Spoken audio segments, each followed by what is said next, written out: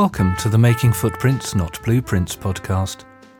My name is Andrew James Brown and I'm the minister of the Unitarian Church in Cambridge, UK.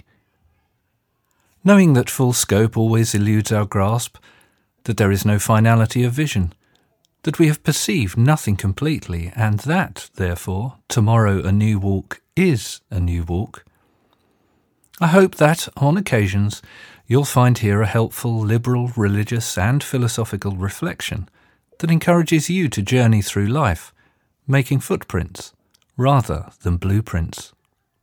Welcome. Constancy and change are not opposed, but inextricably connected. A short thought for the day offered to the Cambridge Unitarian Church as part of the Sunday service of mindful meditation. We find ourselves living in an age when we are coming to know ever more clearly that everything moves, and that what it is to be anything at all is to be something in motion.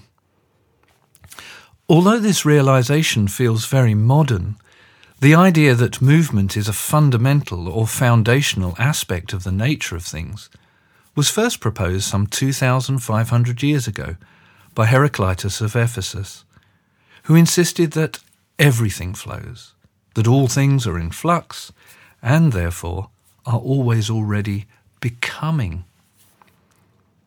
Today he is best remembered for the famous saying preserved by Plutarch, quote, "It is not possible to step twice into the same river," unquote.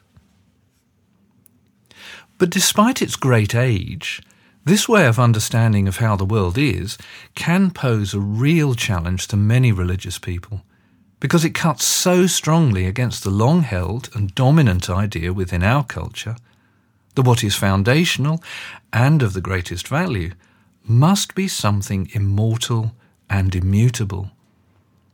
So, for example, in the Christian tradition we read in the Epistle of James, chapter 1, verse 17, that, quote, "Every good act of giving and every perfect gift is from above, descending from the Father of the luminaries, with whom there is no alternation or shadow of change." Unquote. To be told, and now often also regularly and clearly shown, that the world is how it is because of, and not despite, alteration and change, can understandably be a disturbing and dizzying experience to some people. To such people it can seem that not only is it no longer possible to step twice into the same river, but it is not possible to step twice into anything at all. But at the everyday level we know this is simply not true. It is perfectly possible to step into the same river twice. Just ask anyone who swims regularly in the River Cam. Every day, there it is, ready to be swum in. So given this, was Heraclitus wrong?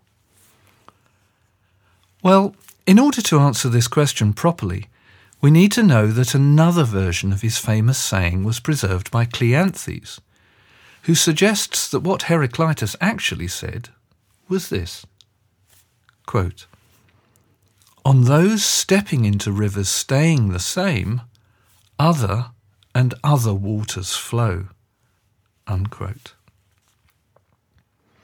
This is a much more subtle and interesting saying than the popularly remembered one, because it helps us see that any river can only continue to exist over time as the same river it has always been, insofar as it remains something consisting of moving and changing waters. What is true of the river can, therefore, by extension, also be said to be true of the universe as a whole, because the universe can only continue to exist over time as the same universe it has always been, insofar as it remains something that consists of ever-moving, changing, interacting, and metamorphosing things. To return to the image of the river, as the contemporary philosopher Daniel W. Graham notes, quote, "If the waters should cease to flow, it would not be a river, but a lake or a dry stream bed. In turn, this means there is a sense then in which a river is a remarkable kind of existent, one that remains what it is by changing what it contains." Unquote. Consequently, Graham goes on to say, quote, "One kind of long-lasting material reality exists by virtue of constant turnover in its constituent matter. Here, constancy and change are not opposed, but inextricably connected. A human body could be understood in precisely the same way, as living and continuing by virtue of constant metabolism." Unquote. Finally, as Graham observes, on this reading, quote, "Heraclitus believes in flux, but not as destructive of constancy. Rather it is, paradoxically, a necessary condition of constancy, at least in some cases, and arguably in all."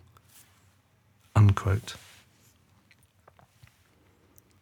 This way of understanding the world, in which constancy and change are not opposed but inextricably connected, has many scientific, political, ecological and financial consequences that, were they followed through properly, would radically transform our way of being in the world in all kinds of healthy ways. But today, all I'll say is that if we want truly to live as genuinely 21st century religious people, then whenever we talk about God, or if you prefer the ground of being, then we must abandon our old language about God as some eternal and immutable being without any alteration or shadow of change, and instead only speak in terms of motion, change, newness, process and event. Despite what we once thought, we are today beginning better to understand that it is only such an ever-moving, groundless ground of being that has ever been able to provide the constancy needed for anything to exist at all. And that brings us to the end of this edition of the Making Footprints, Not Blueprints podcast. So farewell for now, and remember, tomorrow a new walk is a new walk. See you on the path.